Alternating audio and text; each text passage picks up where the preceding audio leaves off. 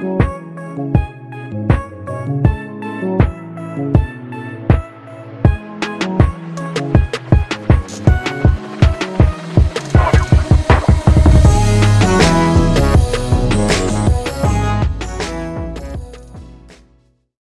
to another episode of the No Ceilings Podcast. I am Tyler Metcalf, joined not as always this time because Tyler Rucker is actually out of town this weekend celebrating his bachelor party. I'm sure getting up to no good, and somehow conning his groom's party to go on a scouting trip with him. So I'm sure we'll hopefully, get some age appropriate and family appropriate stories from the weekend. But Rucker has this week off, hopefully enjoying himself, relaxing a little bit. He's earned it.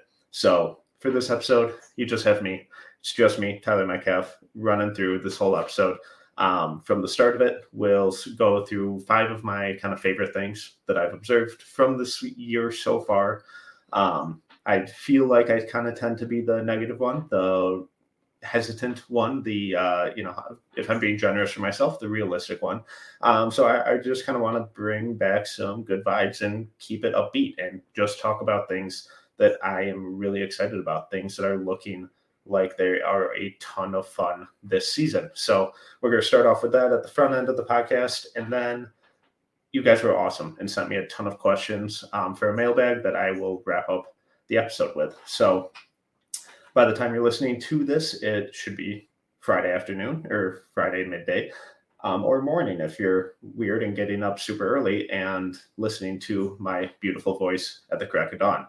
If that's the case, then make sure to go over to NoCeilingsNBA.com. It is 100% free, and check out the mock draft that we just dropped over there. Also earlier this week, in case you missed it, we updated our composite big board. So a lot of moving and shaking going on over there. I really liked how it came out. There were some big differences on some guys, and some guys that I'm a lot lower on than others, but that's for a future episode. So for today, oh boy, do I go 5-1 or 1-5? Let's go.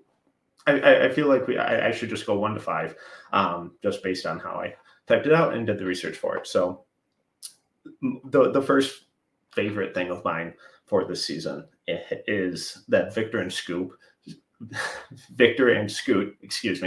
long week, are living up to the hype.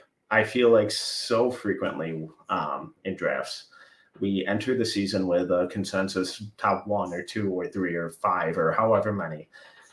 And guys just inevitably start falling away and new guys rise up, and we have all this fluctuation up at the top, and these guys that were billed as these legit franchise cornerstones when they were 16, 17 years old, making that next jump up into college or pro basketball, and they struggle with it, and the holes in their game get exacerbated. There's a light shown on them and they really struggle. That's fine. The fact that Victor and Scoot are not only living up to the hype but dominating and exceeding expectations has been incredible. And both these guys have been pegged as potential franchise cornerstones since they were 13, 14 years old, and they're living up to the hype on a daily game-by-game basis. So currently Victor's averaging 21.4 points, 9.4 rebounds, 2 assists, 3.2 blocks on 48, 29.5, 81 shooting splits. Don't love that 3-point number, but we'll get to it. Scoot in the G League is averaging 19 points, 6.1 assists, 4.9 rebounds, 1.3 steals on 45, 25, 76 shooting splits. Again, don't love that 3-point number, but we'll get to it.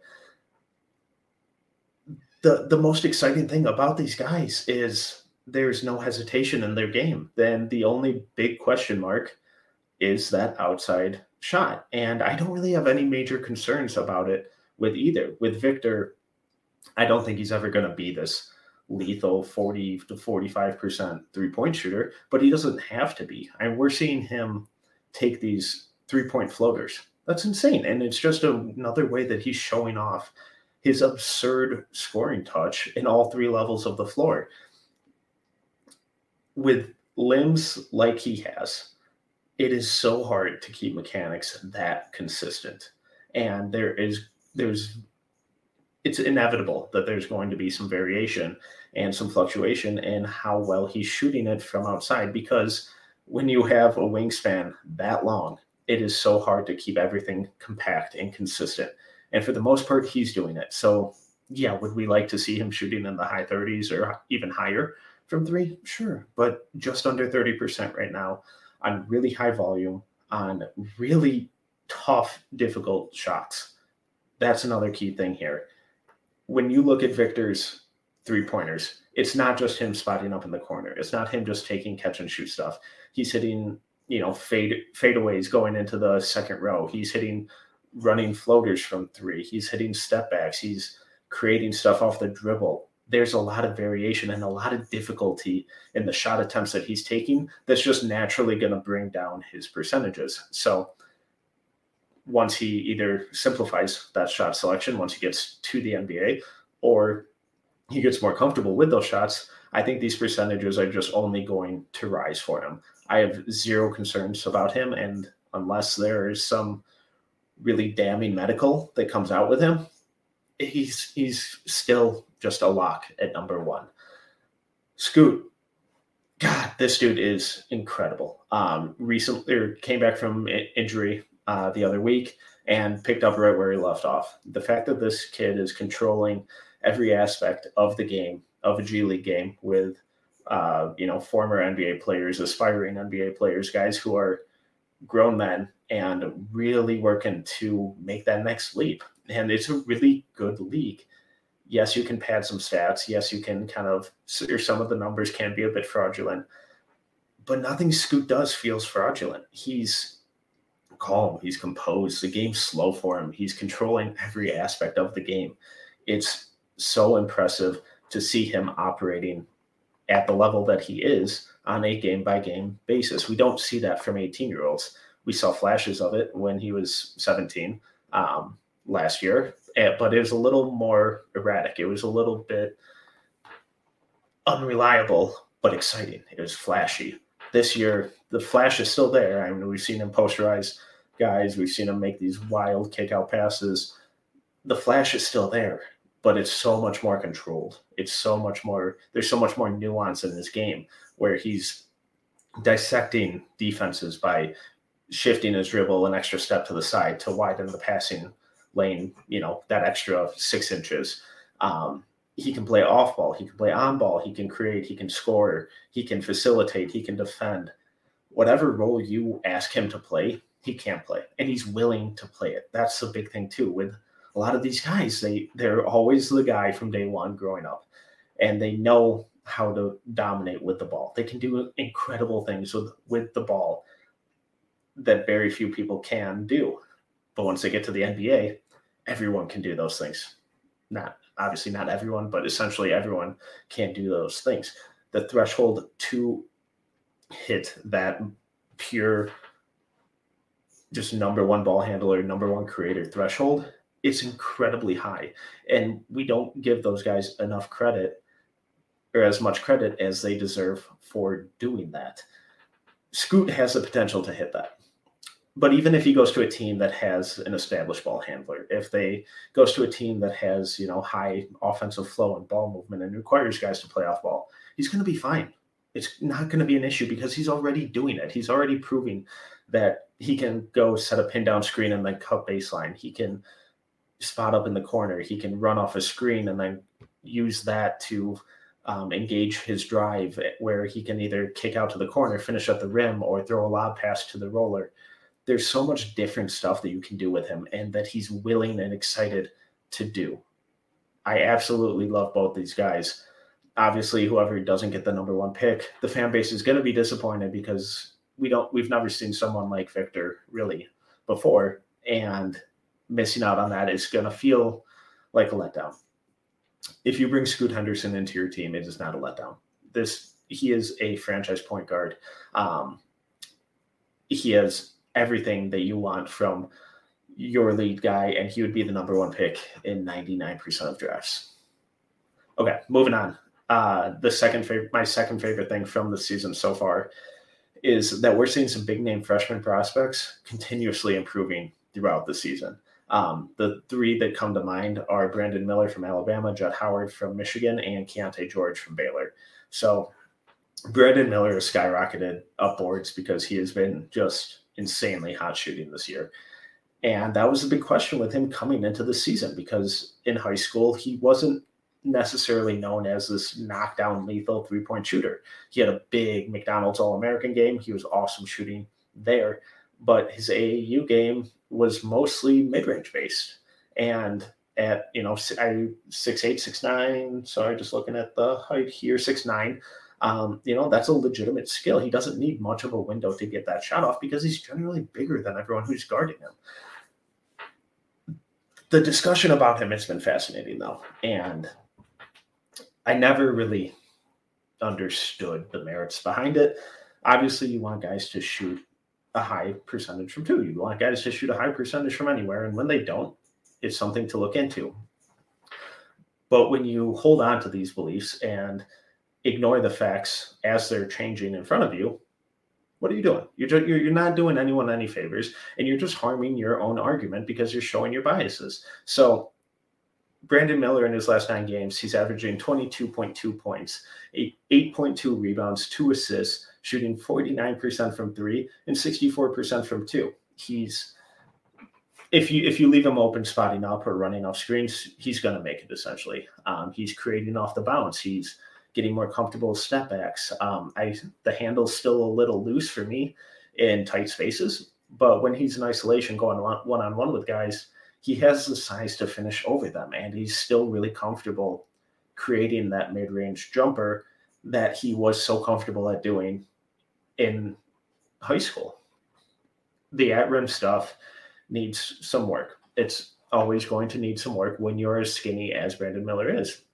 And he's acknowledged this. He knows that he's not the strongest dude, but he's not afraid of contact. He doesn't shy away from contact. He goes through contact. He initiates contact. He gets to the free throw line a ton. So as he gets older, and yes, oh my God, he's 20 years old. What do you do? I don't really care. As he gets older and continues to add muscle and continues to get stronger, that at-rim finishing is only going to improve. His shooting touch is incredible. And the way that he rebounds is really important for his position. I think there's a lot more passing upside than what he's kind of shown. There's some really good situations of him using his scoring leverage to set up rollers or kick out for shooters. As he gets more comfortable with his handle, I think that passing ability will continue to improve. Because he'll be less flustered by doubles or those last second digs, and he'll more be able to keep the ball more under control and find those open teammates because he has a willingness to pass. It's just a matter of consistently being able to process primary defender, help defender. Do I shoot? Do I pass? What's the right opportunity? What's the right decision? And everything that he said and the bulk of his film suggests that he wants to make that right play. So Brandon Miller is also one of 7 freshmen from a high major conference since 2008 with a usage over 20, a true shooting percentage over 60, a three-point percentage over 40, and over 10 three-point attempts per 100 possessions. The other names on that list are Bryce Sensabaugh, who I'm having some issues with, but that'll be for a future episode. Jett Howard, Lacedarius Dunn from Baylor in 2008, Marcus Howard from Marquette, Devin Booker, and Connor Essegian, Wisconsin freshman. Interesting name to keep an eye on there. Those numbers are bonkers. So at 6'9", doing all of that, what else are we asking for from this kid to really highlight that, yeah, he's at least a top 6 pick. He's one of the best players in this draft. He has been incredible. And I want to use that statistical query to kind of pivot towards Jett Howard, who I was really high on coming out of IMG, and he's exceeded any expectations I had for him. I had him, I think, 14 or 15 coming into the season, and I admittedly was.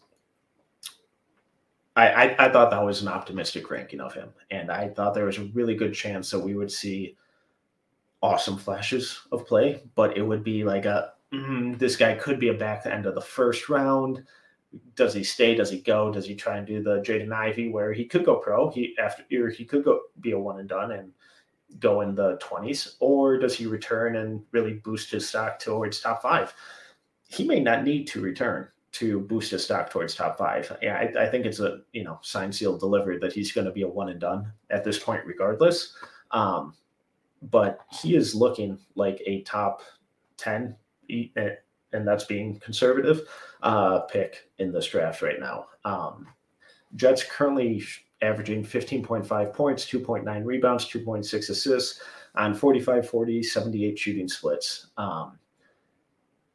What he's doing on offense is pretty absurd. Earlier in the year, I wrote about his off-ball movement and how they let him, and how they use him in a myriad of ways to run off screens and create the offense through that. And it's not just one set play with one set decision for him where it's run off a pin down, shoot.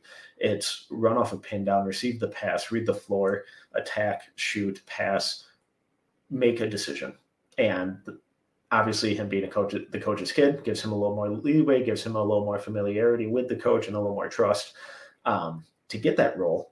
But giving a 6'8" freshman who, was pretty raw coming out of IMG, but had a ton of promise, giving him that leeway and that support to initiate the offense by being this off-ball mover and then making one of 5 different decisions based on how the defense reacted, that's an incredible boon to what his upside is, what his feel for the game is, how he reads the floor, how he understands floor spacing and where his teammates are, where the defense is, how the defense is moving based on where he and the ball are, and how he can counter that. His shooting is unbelievable, and it's not just off-ball stuff. Similar to Brandon Miller, Jett Howard continues to show more wiggle, more on-ball creation as the season progresses. His handle is so much better than I thought. And he's hitting guys with, hang dribble crossovers into step backs. He's splitting double teams out of the pick and roll and kicking out or dumping off to the roller. There's legitimate number 2 on a playoff team upside with Jett Howard here. And it feels like I'm almost underselling him because his offense has looked that special and he could continue to grow into so much more. If I implore you to just go back and find one of his senior year IMG games and compare it to one of his games at Michigan this year. The growth in the last year from this young man has been extraordinary and something I really didn't expect. And then on top of that, the defense is continuing to improve. It's not good. It's still not good. I'm not going that far. I'm not going to be that much of a homer. I promise. I won't show my biases that much. But the egregious back cuts that were happening 4 or 5 times a game earlier in the season, they're not there anymore. Sure, there'll be maybe 1 or 2 a game, tops, but he's moving his feet better. His awareness is better. His timing on rotations and closeouts is more controlled. And it's just everything is trending in the right direction with him. And there isn't really a ranking where I would say, God, that's too high. That feels ridiculous. I have him at 6 right now. Much higher than that feels a little high for me, but I can understand it. You can make the argument for it. The year he's having and the improvement he's made over the last calendar year, who's to say what's next for him? And then the final freshman who's really just continues to make strides is Keyonte George from Baylor. So in his first 9 games, he was averaging 15.7 points, 4.4 rebounds, 4.2 assists, 1.3 steals, 3.1 turnovers, not ideal, 39.8% from the floor and 32.8% from 3. Coming out of IMG, Keyonte was supposed to be this lethal scorer. And he had a lot of people worried early in the season because of those shooting percentages and that low efficiency. He was struggling. The outside shot wasn't falling at all for him. He was defending than a lot of people better than a lot of people expected. His passing was a lot better than I certainly expected. I wrote on that earlier this year over at NoCeilingsNBA.com, 100% free. Go check it out. But it's like, okay, cool. He's doing those things, but he's not doing the thing that he was pegged as being this awesome prospect at. In his last 9 games, he's averaging 19.8 points, 5.2 rebounds, 2.7 assists, 2.8 turnovers, 40.2% from the floor, 39.7% from three. That's the trends we want to see with the shooting numbers. And yes, the assist numbers have come down a little bit, but that's because he's taken on more of a scoring load. He's been that go-to scorer for Baylor in a lot of these really close, tough matchups that they've had. And when young kids struggle shooting and struggle doing the thing that they're, quote unquote, known for, we always want to see, how are you impacting the game? What are you doing to make up for that? And Keyonte, even though he wasn't shooting well, he was still rebounding, he was still passing, he was still playmaking, he was still defending. And now he's still doing those things, but he's also scoring. He's another one of these guys where it's like, you have him 4, okay, I kind of get it. Like, that's a little high for me, but I get it. I have him at 7 for what it's worth. He's showing everything that we want him to show. And I think I've mentioned this to Rucker on the pod before, but I think one of the reasons for the slow start is he's doing so much more on offense and defense than he ever did at IMG. His off-ball movement, the passing, the defensive awareness, the defensive responsibilities, the running off screens, and then Baylor requires so much energy from you.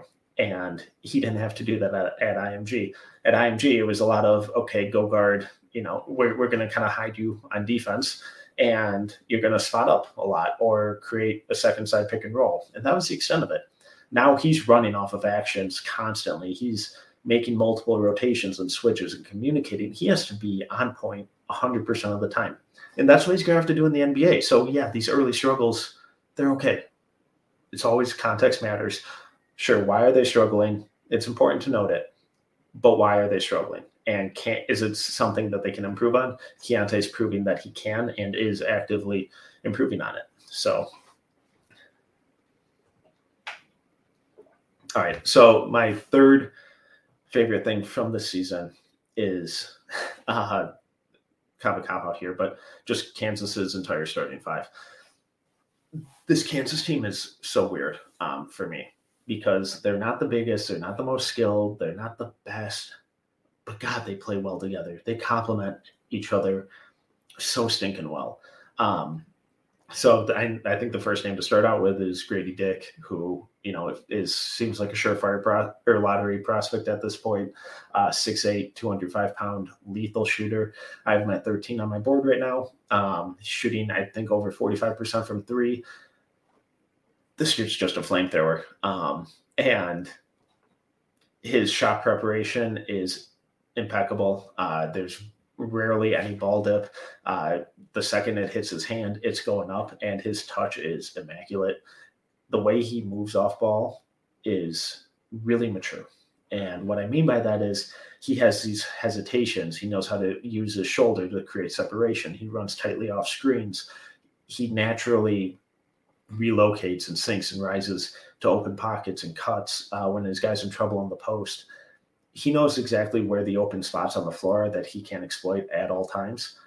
He's going to be an awesome pro. He's going to be so stinking good. I think the next name is Jalen Wilson, who has been awesome. And he's kind of taken over that Ochai Agbaji role from last year, where the previous seasons he was kind of this bit role player. He was in there to rebound and defend and be a physical play finisher. And this year he's taken on a lot of play initiation and offensive creation and self-creation for himself. I know the outside shooting numbers aren't great, but that's not, I struggle to envision a world where he's taking the shots that he is right now in the NBA, and that he's operating at the same level or the same role with the same responsibilities that he is now in the NBA. And the big thing with that is he's one of these guys where we have to be able to scale him back down into more what was the role that he played last year, and what is that going to look like in the NBA. Coming off of just last year, it's like, God, okay, he still kind of needs some work. But this year, he's showing that he can do so much more. So when you take the improved skill sets that he's showing this year and merge them into more of an off-ball tertiary role where, maybe he's the seventh guy in a rotation, but he's coming in and he's able to be an awesome rebounder. He can attack closeouts. He can hit spot up corner threes. He can make those skip passes and kickouts. He can defend multiple positions. That's why I was like, oh, okay. When we need him, we can call on him and he can step up when needed. But even in this lesser role, he can be awesome in his role. Next guy, Kevin McCullough, transfer from Texas Tech. None of the numbers are going to wow you with him. He's just one of these guys that knows how to play basketball. The shooting's improved this year, and that's the big thing for him. He has to prove that he can consistently knock down catch and shoot threes. He's an awesome defender, good passer, good ball handler, good cutter, all that stuff. Awesome team defender. His hands on defense are lightning quick. I definitely think he's an NBA guy. I would gladly take him in the early to mid second. He's just one of these guys that's going to make your team better. Then DeJuan Harris, who has always been one of the best defenders in college basketball. Incredibly quick hands, incredibly quick feet, great defensive positioning. The leaps he's taken on offense have been incredible. His assist rate is 32.9, which is like top 30 in the country this year. The way he's able to penetrate the lane and get into the teeth of the defense and then make these just really slick bounce passes or kickouts or, these no-look passes in transition. It's not just flair. There's accuracy, there's thoughtfulness, there's reliability behind his playmaking this year. And the shot's improved. He's obviously never going to be a reliable, knockdown, lethal shooter. But it's looking like there's a little bit of touch there and that he's taking steps in the right direction.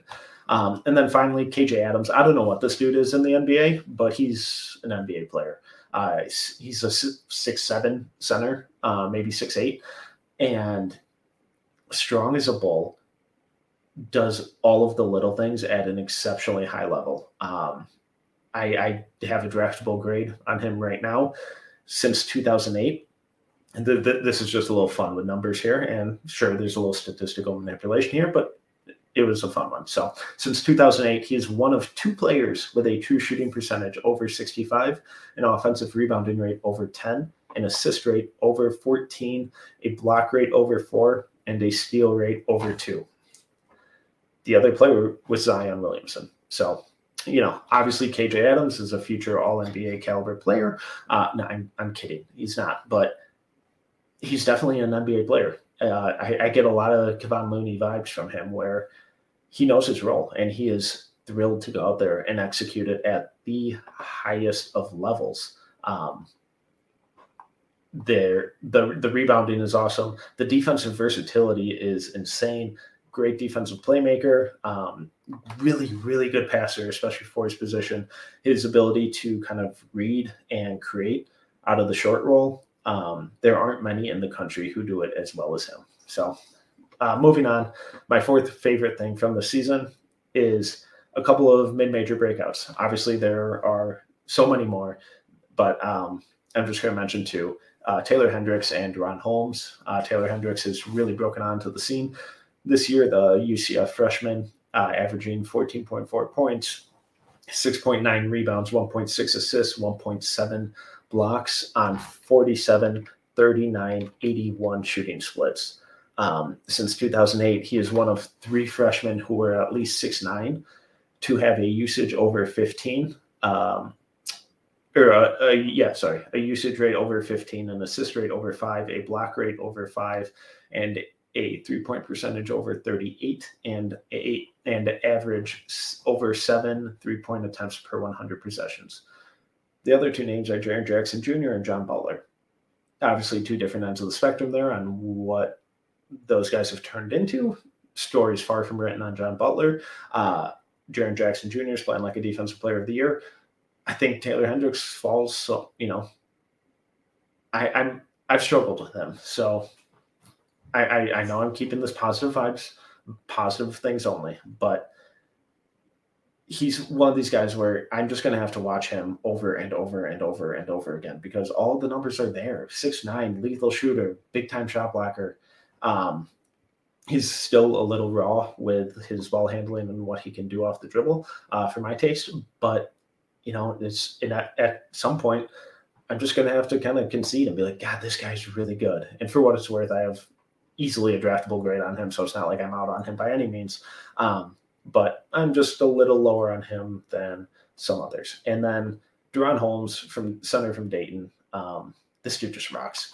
The way he uses his athleticism on both ends of the floor is awesome. On the season, he's averaging 18.6 points, 8 rebounds, 1.8 assists, and 2 blocks. In his last 9 games, he's averaging 21.9 points, 8.6 rebounds, 1.9 assists, and 2.1 blocks. He's been on an absolute heater recently, and those last 9 games are including 2 games, or his 2 most recent games, where I think he only scored like 4 and 16 points. So not as big as statistical lines, but the 7 games before that, it was like 24 points plus on a nightly basis.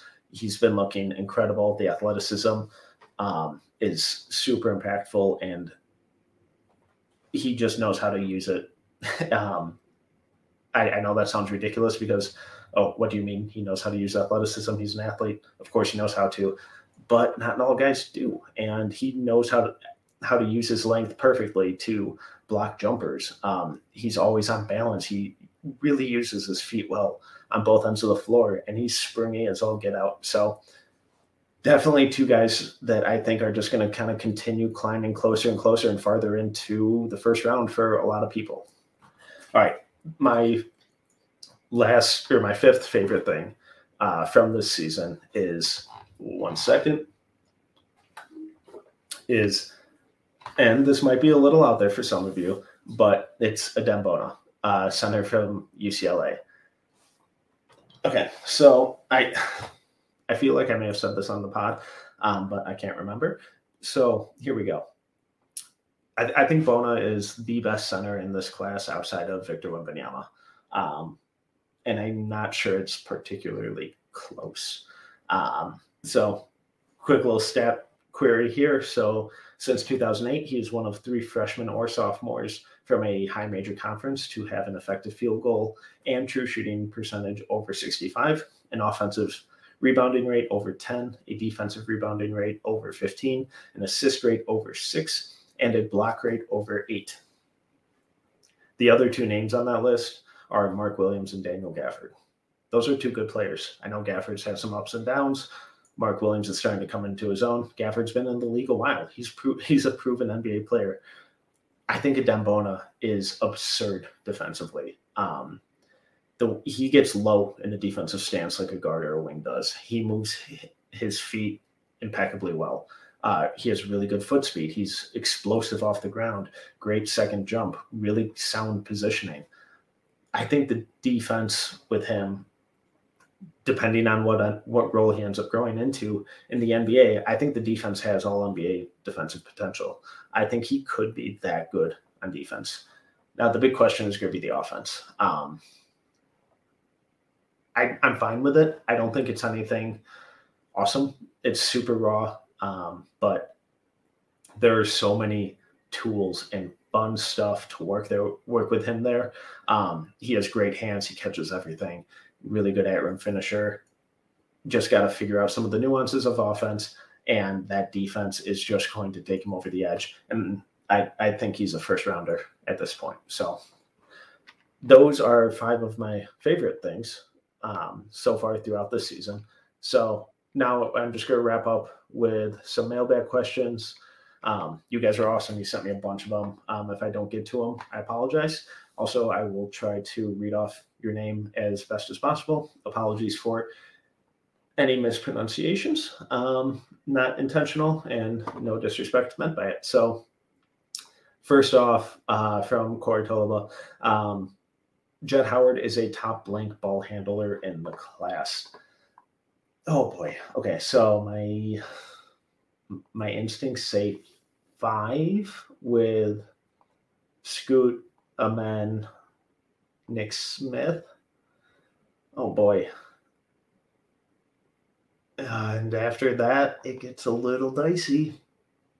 There aren't a ton of awesome ball handlers in this class, at least at the very top where I'm looking. So as Jett continues to show more and more, I think I might have him at 5th on that list. And maybe just part of that list in no particular order. All right, moving on from the Two Pointers podcast at Two Pointers. Where do you guys see Scoot Henderson's primary role to be as a point guard or shooting guard? He's 100% a point guard for me. At 6'2", they'll kind of inevitably push him there because he'll be a little more limited on who he covers defensively. But I think he has the athleticism and the strength and the IQ and the want to be a multi-positional defender. Obviously, you don't want him regularly switching on to 6'9" dudes. But if he does, I don't think it's some massive mismatch. But on offense, I want the ball in his hand as much as possible, not necessarily in a heliocentric sense, but in a way that allows him to kind of dictate what the offense is doing. Whether he's on ball, off ball, he's a point guard for me. All right, from Joey Barrett at Joey Barrett _ what player would your opinion change most on if they had a 2-inch growth spurt? Oh boy. I think Cam Whitmore might be one for me. I'm not out on Cam Whitmore by any means, but I'm a little cooler than others. But if he was coming in at 6'9", then there's a little more, okay, there's the lack of kind of wiggle and just the almost pure reliance on explosiveness makes a little more sense at that size and position. All right, just scrolling through here. God, if Jordan Hawkins was 2 inches taller, that would be freaking awesome. And then KJ Adams, you bump him up to 6'9", 6'10". Now we're talking about a legitimate NBA size center who's doing the things that he does. Oh boy, I might get dangerous and put him in the first round then. All right, next up from Draft Fanatics. Which prospect are you drafting first if you were drafting a professional slam ball team? Never mind. Okay, I thought I had an obvious answer, and then I just saw 2 other names, and I immediately backpedaled. So I'm going to sit on the fence here and give you 3 different names. Jarace Walker, good luck trying to stop him. It's tough enough to stop him at the rim without a trampoline. Cam Whitmore, exact same reason. And then Andre Jackson. That dude is a lunatic, and I know everyone talks about the Thompson twins as generational athletes.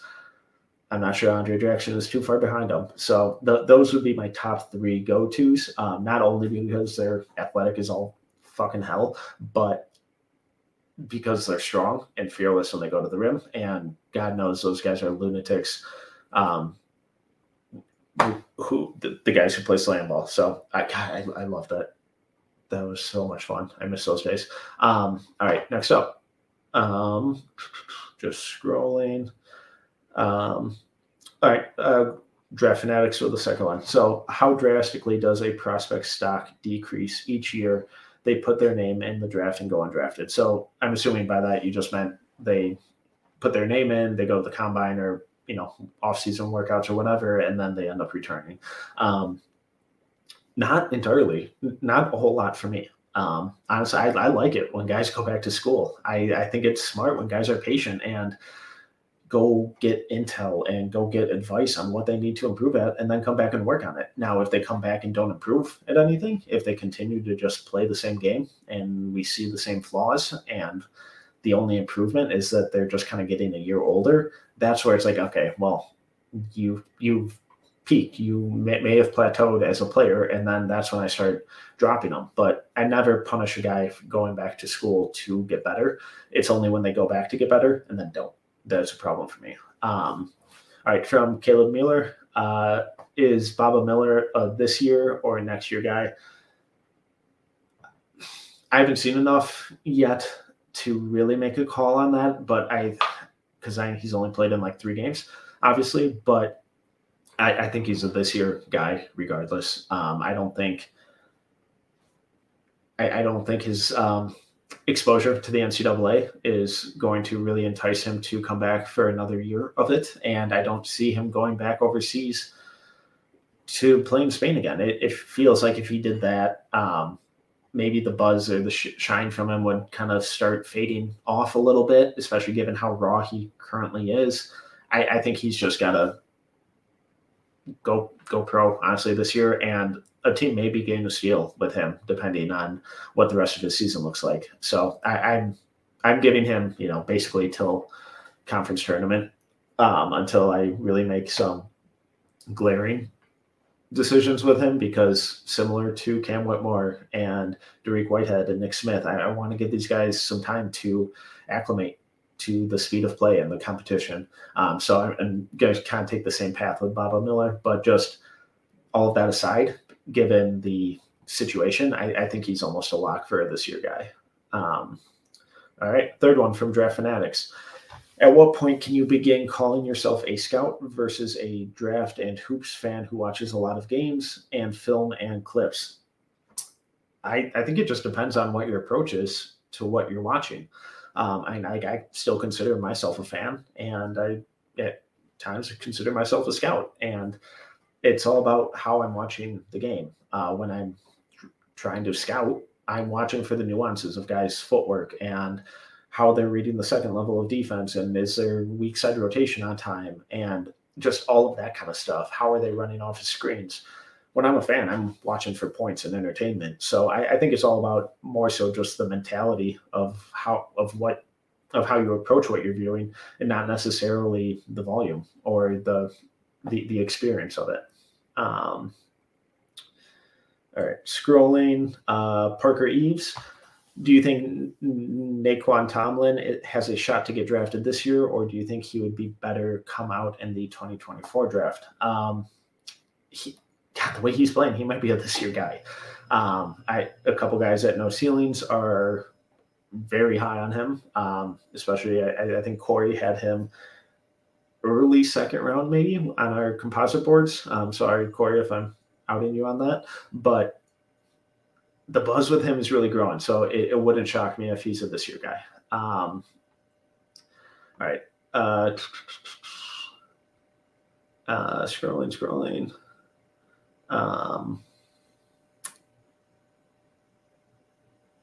Alrighty. Last nine from at Sixers76. KOC has Hendricks as high as 10 on his big board. I love his upside. What could he be? Do you think there's any chance he gets picked up in the lottery?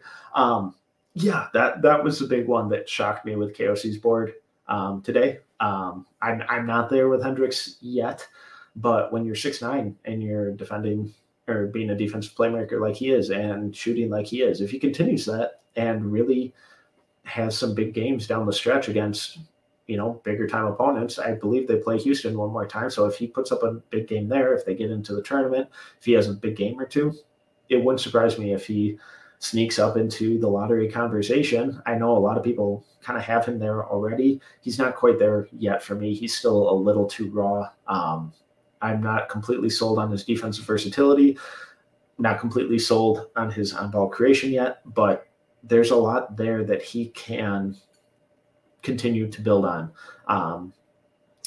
So I think he's for sure going to end up being a first rounder at this point, which is kind of wild to say, given where he entered the season at. But it's exciting stuff, and I never really want to rule anything out with these guys, because if they continue to improve and continue to show what they're doing, it's consistency is key with a lot of these guys.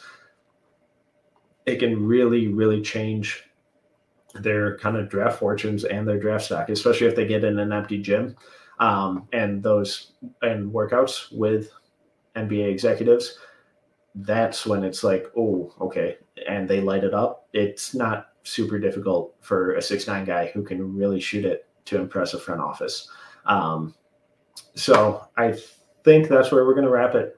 I love the questions, guys. Hopefully this was not a horrible listen for all of you. The solo pods are always a little harder. So if you tune in for Rucker, I apologize. He'll be back next week. But once again, I'm Tyler Metcalf. You can follow me on Twitter at tmetcalf11. You can find all of our written work at NoCeilingsNBA.com. Again, we put up our mock draft, or our most recent updated mock draft today. So make sure to go over and check it out along with the big board that went up earlier this week. You can follow us across all socials at No Ceilings NBA and on YouTube at No Ceilings TV. If you enjoyed this episode, please make sure to subscribe, leave a review, and a 5-star rating. Until next time, see ya.